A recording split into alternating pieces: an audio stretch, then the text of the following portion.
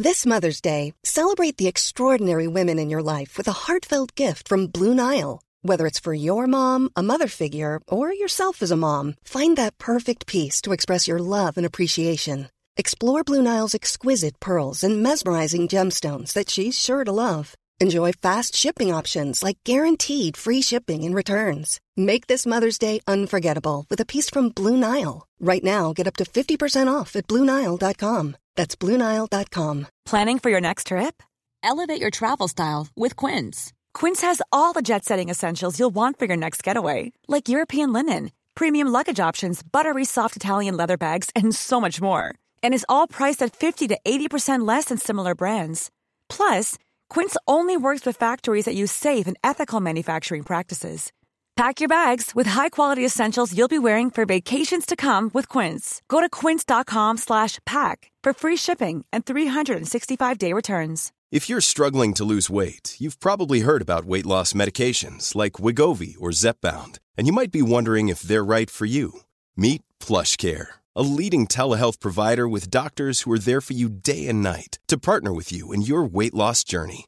If you qualify, they can safely prescribe you medication from the comfort of your own home. To get started, visit plushcare.com/weightloss. That's plushcare.com/weightloss. plushcare.com/weightloss.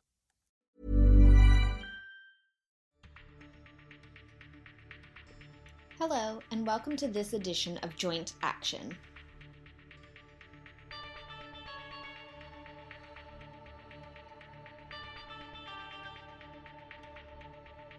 This podcast is dedicated to all those out there who have osteoarthritis. On the show, we unpack the truth and demystify the myths about the disease and its management. If you have joint pain and want to know more about how to manage it from the world's best experts, you have come to the right place. Without further ado, it is time to welcome your host, David Hunter. Hello and welcome to this edition of Joint Action. This week we have the privilege of discussing what should I expect from my GP or primary care? Osteoarthritis is a frequent reason that a patient would visit their general practitioner or primary care physician, and the predominant reason they would do so is because of pain and increasing activity difficulty. GPs are the primary point person in many healthcare systems and typically would be visited before seeing any other healthcare professional, including for exercise, diet, or surgery. Many patients with osteoarthritis have other serious comorbidities within which osteoarthritis is just one of many complicated diseases. And many modern healthcare systems typically don't afford long appointments that would afford behavior change, shared decision-making, and counseling that we're all encouraging. In this context of patient complexity and the turnstile of primary care, there are often challenges that patients face in getting adequate, coordinated, and appropriate care. And to discuss this important and complicated area, we're joined by none other than Regina Sitt and George Peet. Dr. Regina Sitt obtained her Bachelor of Medicine and Surgery degree from the University of Hong Kong. She's a family medicine specialist at the Hong Kong Academy of Medicine since 2011. And in addition to a specialist training, she carries qualifications in pediatrics, dermatology, geriatrics, and internal medicine. And as a family physician, she develops special skills in pain management and is a certified interventional pain sonologist by the World Institute of Pain. Her clinical and research interests focus on the study of musculoskeletal pain in primary care. She's passionate about exploring, designing, evaluating, and implementing innovative interventions to improve the quality of life of those who suffer from chronic musculoskeletal pain. Currently, she's the director of the Hong Kong Jockey Club Pain Relief Project for seniors and is leading an interdisciplinary team for chronic pain management in primary care. In addition to Regina Sitt, we're also joined by George Peet, who's a senior lecturer and clinical epidemiologist and physiotherapist who works at Keele University in their primary care musculoskeletal research centre. George qualified as a physiotherapist in 1991 from Queen Margaret College in Edinburgh before going on to gain a Master's in Public Health Sciences at Edinburgh University and a PhD in 1998 from Manchester University. He joined the Arthritis Research UK primary care centre at Keele University in 1999. Regina and George, welcome to the show. Hi. Hi there. Thank you very much for coming along. Now, before we get into the meat and potatoes of the show, any conflicts or disclosures of relevance? No, I don't. I have no conflict of interest. No, I don't. I should say that I'm involved in a trial just now of braces for knee osteoarthritis. I'm not sure if they will crop up in conversation. And I also hold an academic contract with Public Health England, but I don't think either of those constitute a conflict. Don't think so. But anyway, good that you disclosed it. Now, the first part of the show, I usually spend a little bit of time just asking you a few probing questions to get to know both of you a little better. And so, Regina, what I might do is, if it's all right, I'm going to start with you. Okay, sure. But if you had to describe yourself in 5 words, what would they be? Well, I think about this. I'm, in 5 words, maybe a self-motivated person with strong perseverance. So I usually, when I decided to do something, I must finish it. Yeah, great qualities to have. Very good qualities to have. And professionally, can you tell me a little bit more about what you do on a day-to-day basis at work? So I'm a family medicine doctor and also a clinical academia. I'm the associate professor of family medicine in the Chinese University of Hong Kong. So in my daily work, I have 3 parts of work that I need to do. First is research. The second is about my clinical work, see my patients every day. And then I have to teach. I teach a lot of medical students. Sounds like you have a very full plate. What makes up the large portion of that balance? Very lucky because my research and clinical areas are focusing on the same things, on dealing with different kinds of musculoskeletal complaints. So I would say both of it fill up majority of my time doing my work. Yeah. Now, when you're not at work, what do you enjoy doing? Well, I'm a mother of 2. So usually after work, I will spend time with my kids and just play as any mothers. And usually after, when I have my own private time, I will go running. Running? Yes. Wow, fantastic. How old are your kids, Regina? One is 9, one is 10, 1 boy and 1 girl. So right in the thick of it. Sounds like a very similar age to yours, George. Yes. Yeah. Now, George, similar questions to you, but if you had to use the same, or not the same 5 words, but if you had to use 5 words to describe yourself, what would they be? Well, I was thinking about this. We get so many of these tests that you have to do now to place yourself as a teacher or a learner, etc. I've been told that my style is particularly deliberative. So I wouldn't use the word ponderous, but it kind of gets towards that end at times. Rational. I've been told that I have high integrity and I'm generally a supportive person. They're all the nice things. I won't list all the other that have also been described. Yeah, we don't need for you to share any of the not nice things here. We just want to hear about the positive things. Again, professionally, when you're in your day job, what is it that you do?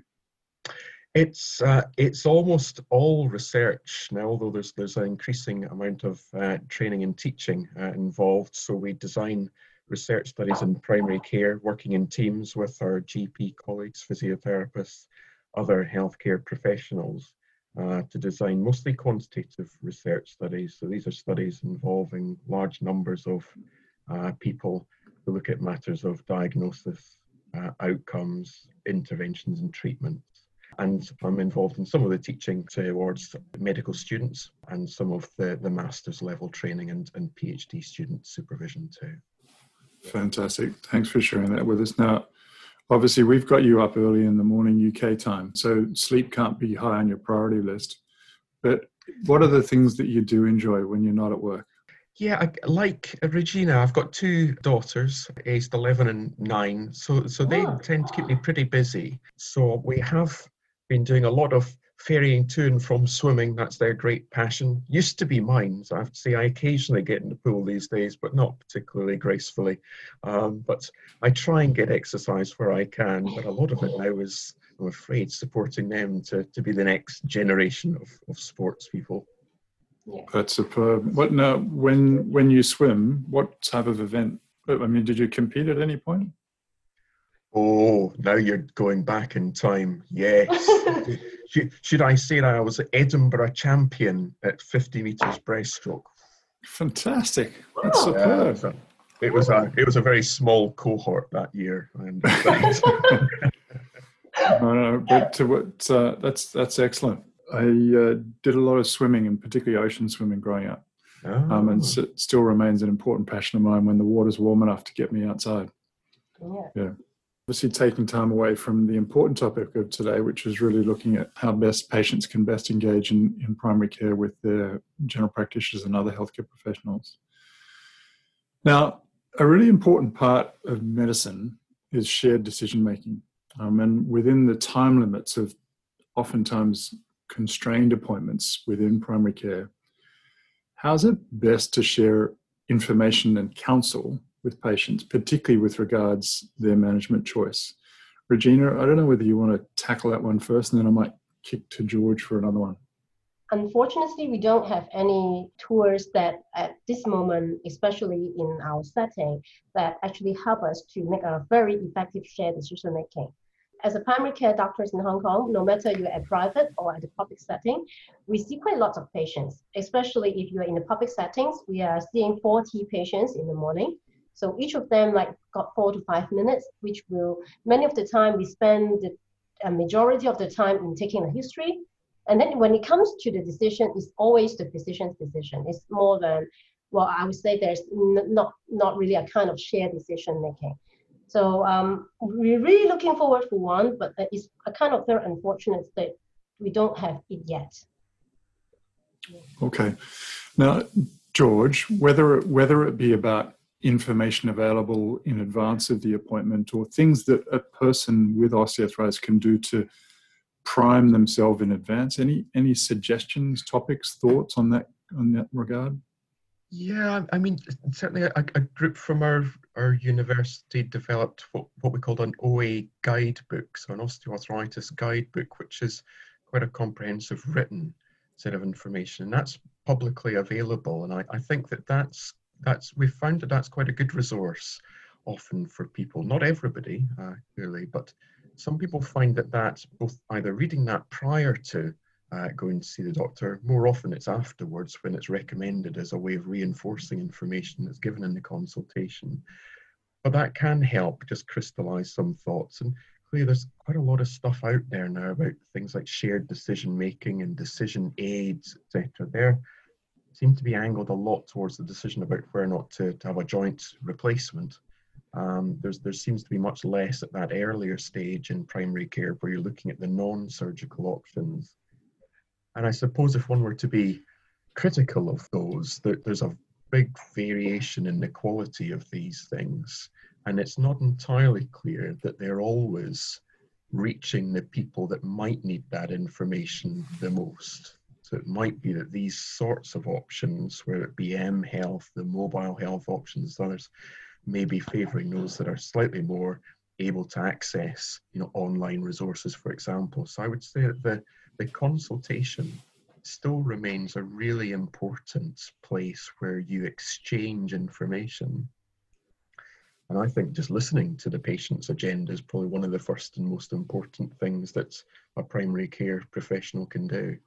Yeah. So just, I guess, quickly just to recap what you were saying there, I mean, I think obviously there are some written resources that are available. What, George, we might do is just provide a link to that resource that you just mentioned in the show notes, so that people can access that, and that they might be able to read that in advance of seeing their primary healthcare professional to better inform them about the disease and or the questions that they might propose to ask in that consultation period, obviously focused on what their most important concerns and goals might be. Yeah. Now, George, I might kick to you in the first instance for this one, but another really important element of treatment around osteoarthritis is that of behavior change, such as exercise and weight loss, and particularly adherence or sticking to that behavior change over time. Now, what role, if any, should someone in a primary care health professional context have in optimizing that? And in particular, given some of the studies that are out there, does nihilism about treatment to non-surgical approaches potentially erode some of that credibility and belief in those treatment options? Well, I think that is pretty undeniably true. I think a lot of the evidence that's been accumulating now, both from studies that are listening to the accounts that patients give, as well as other studies looking at what factors might determine whether or not you go back to the doctor and raise your problem with them about your joints, suggests that if you anticipate or experience a kind of fairly negative downbeat, well, there's nothing much we can do here. I think that tends to have knock-on consequences, both to the willingness to seek that support from the healthcare professionals, but also your own optimism about managing this and having a better outcome. So I think it's really important that sort of positive approach to trying to manage this non-surgically, not just a waiting for when we might need to think about a joint replacement, is really important. And I think a lot of the ideas about self-management, and clearly self-management is essential. I mean, people know that, they live with it, and they've got to manage it.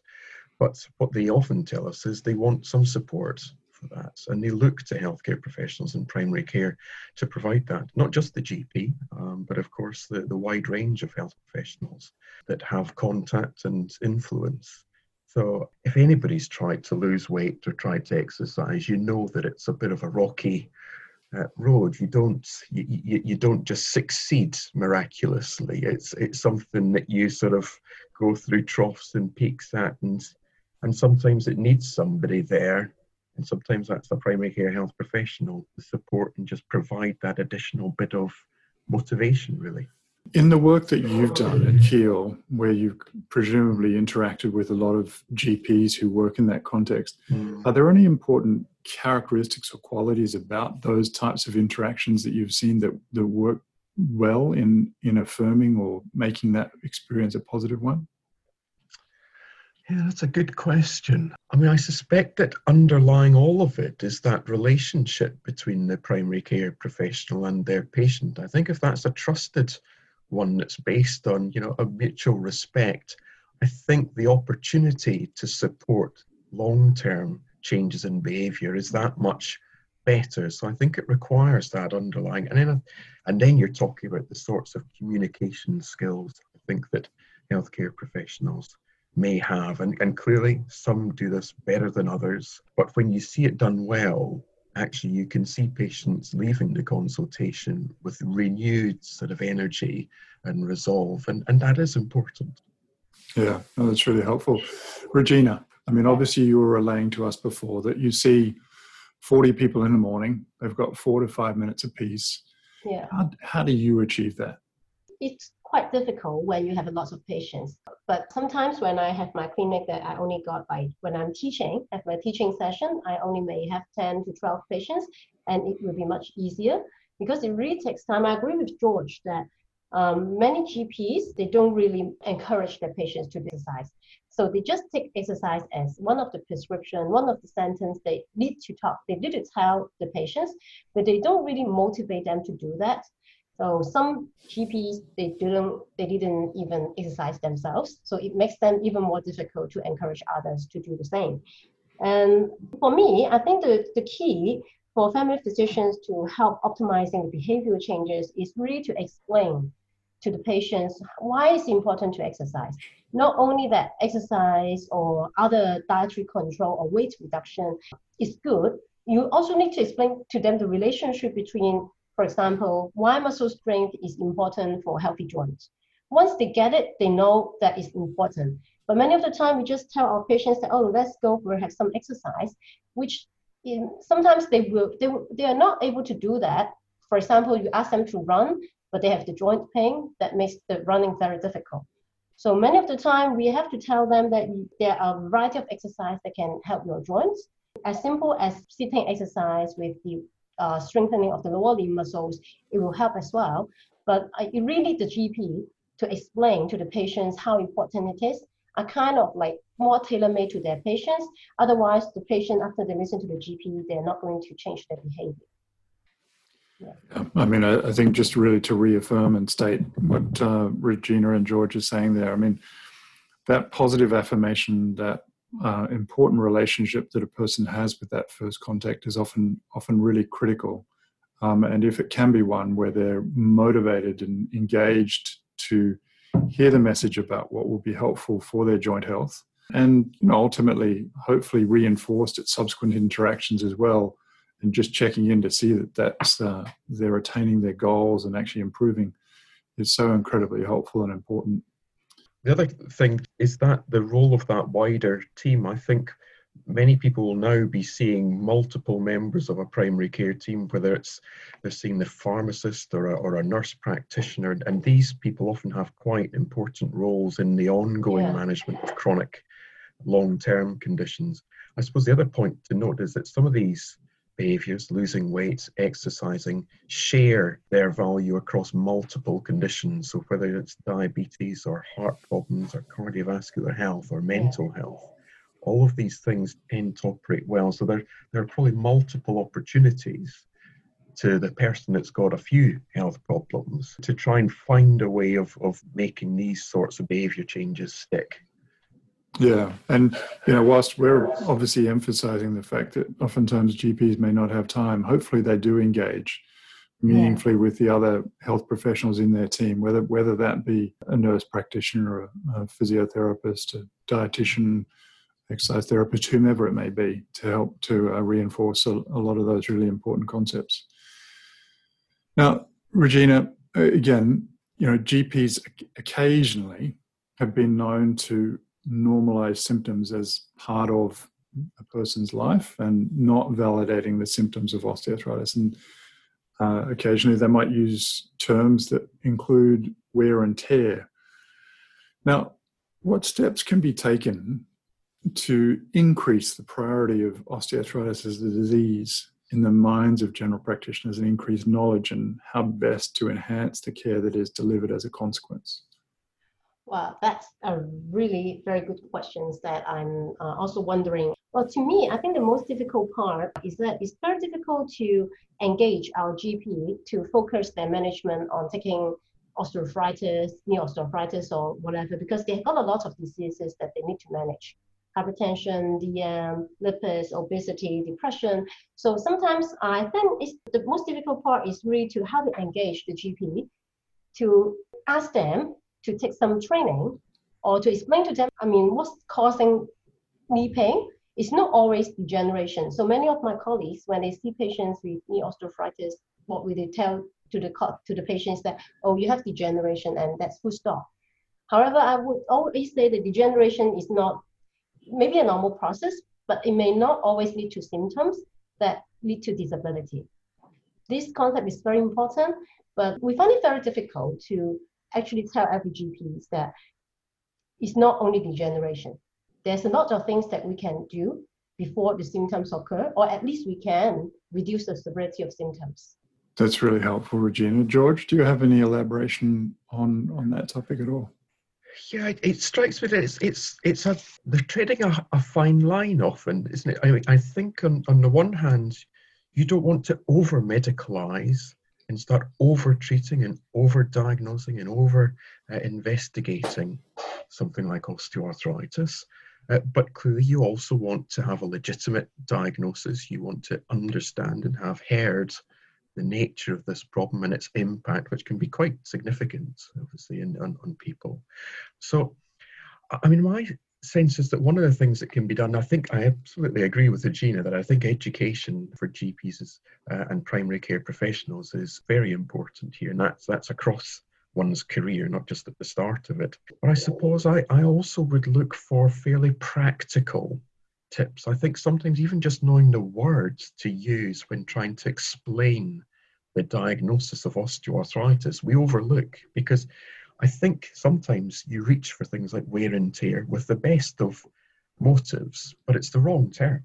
It doesn't convey scientifically what we know to be true about the condition.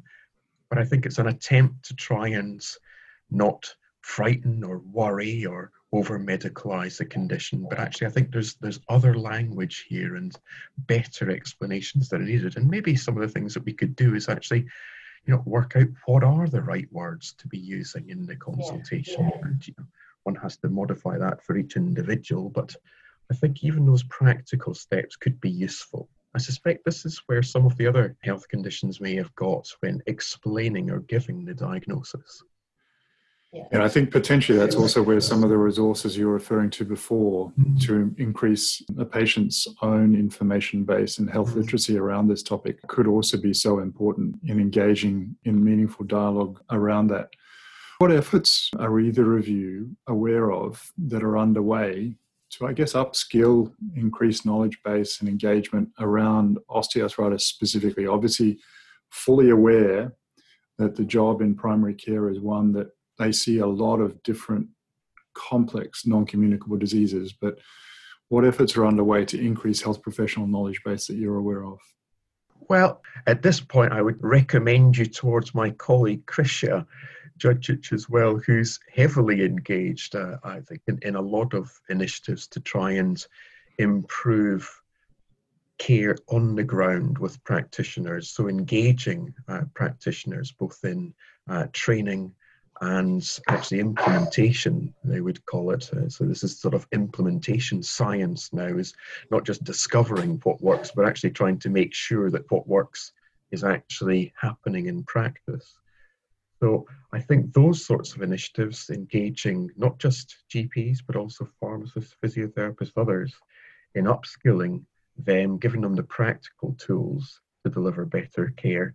And I suspect, those sorts of osteoarthritis management programs, I think, are increasingly an important part internationally of improving patient care. So I know that there are examples in your institution, David, but there are also ones in North America, elsewhere in Europe, and within the UK too. And they appear to be a really, really important step forward actually in the last few years.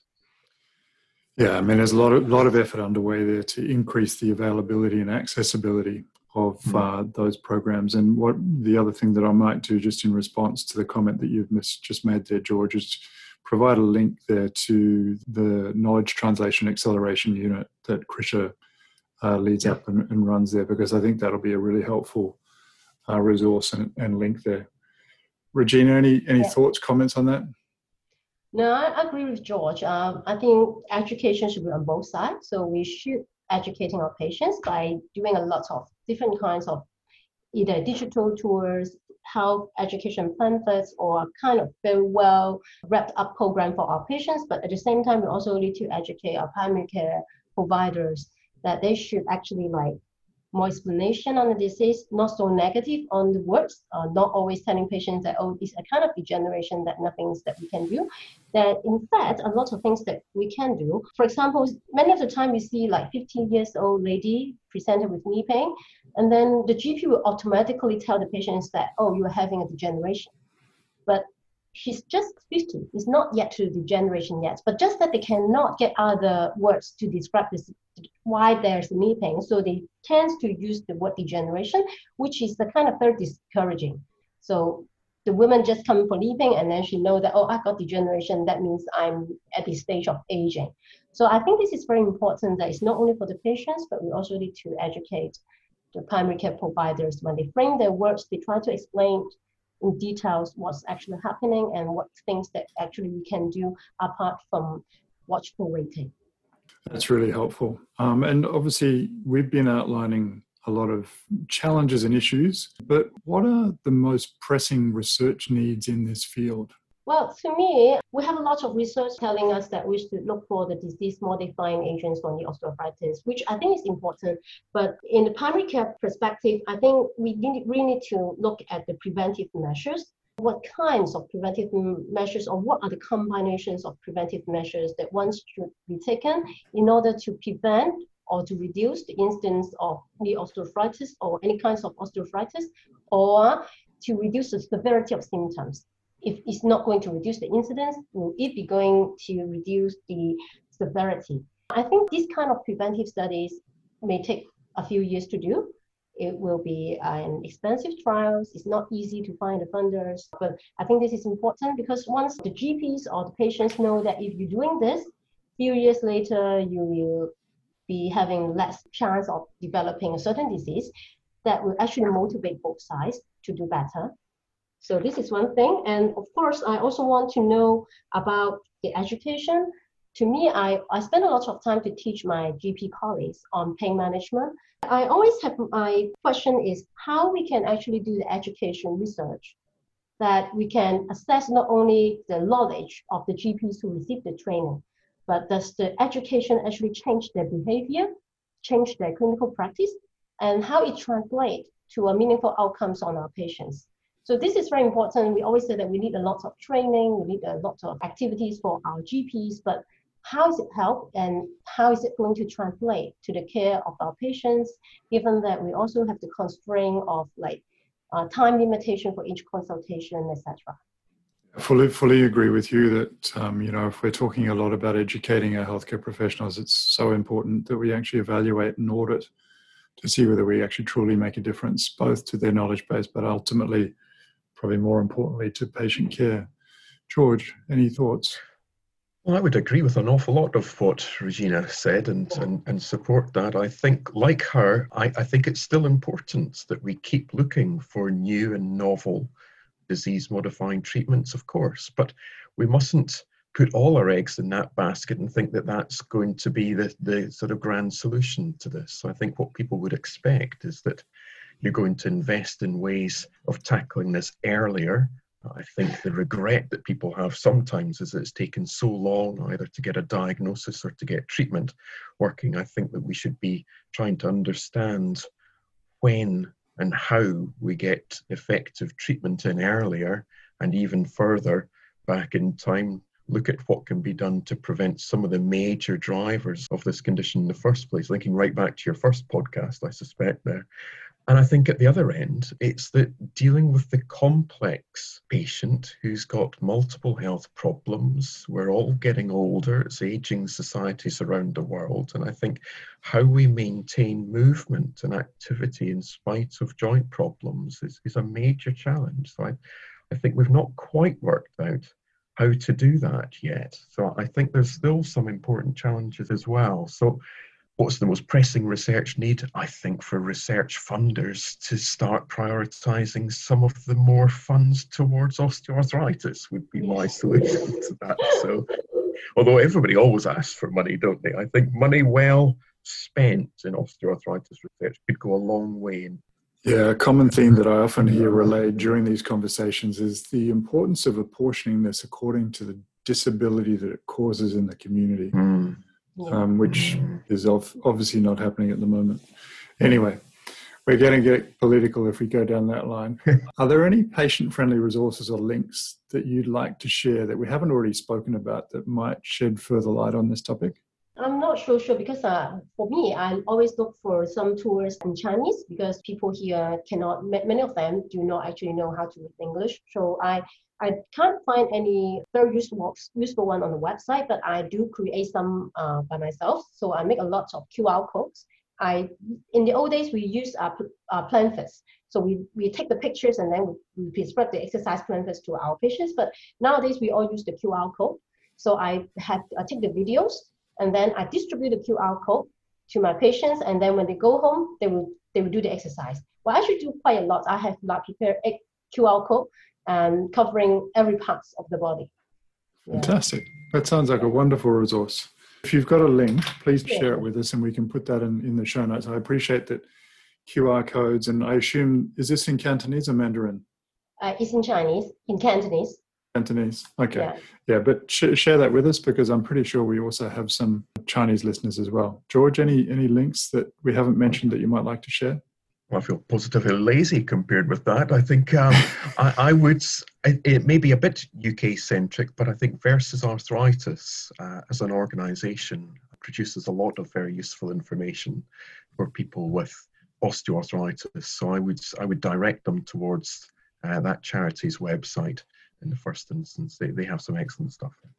Fantastic. That's really, really helpful. And Regina, again, this is more just getting to know both of you a little bit better. But I think my favorite question is, why do you do what you do? What motivates you?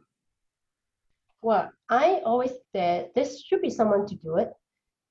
for end things, especially in Hong Kong. I think many of you will agree with me that we, as primary care physicians, deal with quite a lot of patients with different kinds of musculoskeletal pain, and with knee osteoarthritis is the commonest one. So we've got to deal with this. So if we don't do it, it just go to other orthopedics. Once you go to the orthopedics, they will receive some what we call the no value care. So they will go for a fluoroscopy, and some of them will go for total replacement. But having said that, we still cannot deal with the large pool of patients having the problems. So to me, I really want to improve the standard of primary care in musculoskeletal pain management, because we are seeing them. No matter you like it or you don't like it, we have to see them because they always come back because of pain. They refill the medications, they refill the analgesics, they ask for topical medications, they ask for referral to physiotherapy. So we are seeing them. So I'm always thinking about why we shouldn't be doing a little bit better to help the issues. Since you have no choice, you're primary care physicians, you cannot turn away the patient and say that, oh, this is not within my scope of service. Yeah, it sounds like a great rallying cry to primary care out there, because there is so much that can be done at that level, and there's so much opportunity. George, any thoughts in terms of why you do what you do? I'm Scottish. I was grown up with a love of the underdog, and I remember when I moved from Scotland to England, it was to take up a job working in a chronic pain centre. And I think when I made that decision, I think a lot of the people around me said, oh my goodness, really, these are awfully difficult people, and you can't do anything for them. And that to me is always thought, well, we'll see. We'll prove you wrong on that. So, and I still feel that osteoarthritis, unfortunately, despite its huge impact, is the underdog in all of this. I think there's still an awful lot that people like myself and others can do to find out more, make life better, make it a bit more prominent in people's minds and policymakers' minds. So I think that's what motivates me. And then it's just, I like working with people, and I think that research is probably my thing. So it's a combination of those. But the underdog mentality still kind of does it for me, really. I'm sold. I think I might do osteoarthritis research. That sounds like a great career option. All right. Now, George, if you could have a billboard with anything on it, what would it be and why? Oh. I can take the turn first. You can go first. Let Regina go first. So I would say the most terrible symptom in osteoarthritis is not pain, but it's the loss of motivation to get better for the patients, or lost the motivation to get someone better for the GP. So this is for the billboard that I had. Stay positive, stay hopeful. Yeah. Yes. Yeah. No, really, really important and sagely advised. George, any thoughts after reflection? So to me, it matters more than you realise. I think it's on the surface, this thing is something that affects lots of people. Everybody's got it, all of this sort of nonsense. But actually, if you listen hard, it makes a massive difference to people's lives. And healthcare professionals can make a massive difference. I mean, I think we've all heard accounts of where, a timely and good intervention from a healthcare professional has made all the difference, actually, to somebody with osteoarthritis. So I think that for me is, it matters, and it matters more than you realise. Yeah, so don't take this lying down, and be proactive about getting out there and doing something about it. Yeah. Regina, in closing, is there any one piece of advice, knowledge, or wisdom that you'd like to give to people out there with osteoarthritis? Well, have you ever watched a movie called Mary Poppins? So it's a movie and it's a book. So I love the sentence that everything is possible, even the impossible. I kind of don't give up. So everything is possible. Yeah, wonderfully positive advice. I can see you flying away with the umbrella right now. George, any feedback, thoughts, advice? It's similar in the sense that I think all the research that we've been involved in suggests that the future pain and disability, etc., is still modifiable. no matter where you are actually on this spectrum. This idea that somehow the damage is done and you've got this thing and the future set is wrong, actually. I think all of the research suggests that it's still modifiable, and that's where I think a lot of the positive hope comes from. That's a really great way to finish, very thoughtful advice. And I just want to close in thanking both of you. It was wonderful to have a chance to chat to you and gain your insights and thoughts on a really, really important topic, which I'm sure our listeners will love. So thank you so much. Thank you. Thank you. I'll go away and mock up that billboard.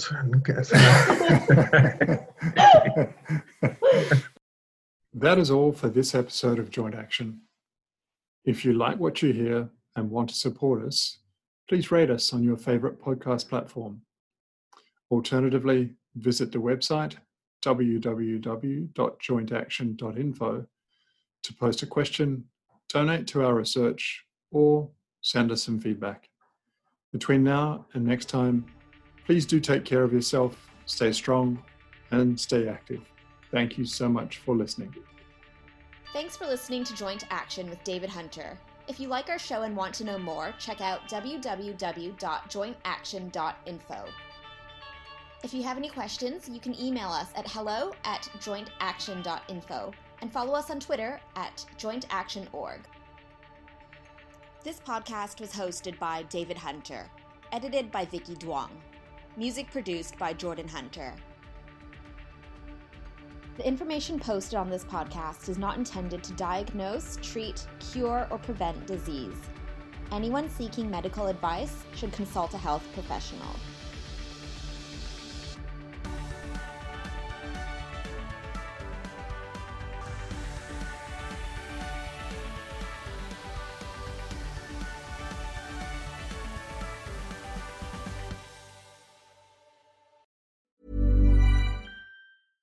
Want flexibility? Take yoga. Want flexibility with your health insurance? Check out United Healthcare Insurance Plans. Underwritten by Golden Rule Insurance Company, they offer flexible, budget-friendly medical, dental, and vision coverage that may be right for you. More at uh1.com. Even when we're on a budget, we still deserve nice things. Quince is a place to scoop up stunning high-end goods for 50 to 80% less than similar brands. They have buttery soft cashmere sweaters starting at $50, luxurious Italian leather bags, and so much more. Plus, Quince only works with factories that use safe, ethical, and responsible manufacturing. Get the high-end goods you'll love without the high price tag with Quince. Go to quince.com/style for free shipping and 365-day returns. Mom deserves the best, and there's no better place to shop for Mother's Day than Whole Foods Market. They're your destination for unbeatable savings, from premium gifts to show-stopping flowers and irresistible desserts. Start by saving 33% with Prime on all body care and candles. Then get a 15-stem bunch of tulips for just $9.99 each with Prime. Round out Mom's menu with festive rosé, irresistible berry chantilly cake, and more special treats. Come celebrate Mother's Day at Whole Foods Market.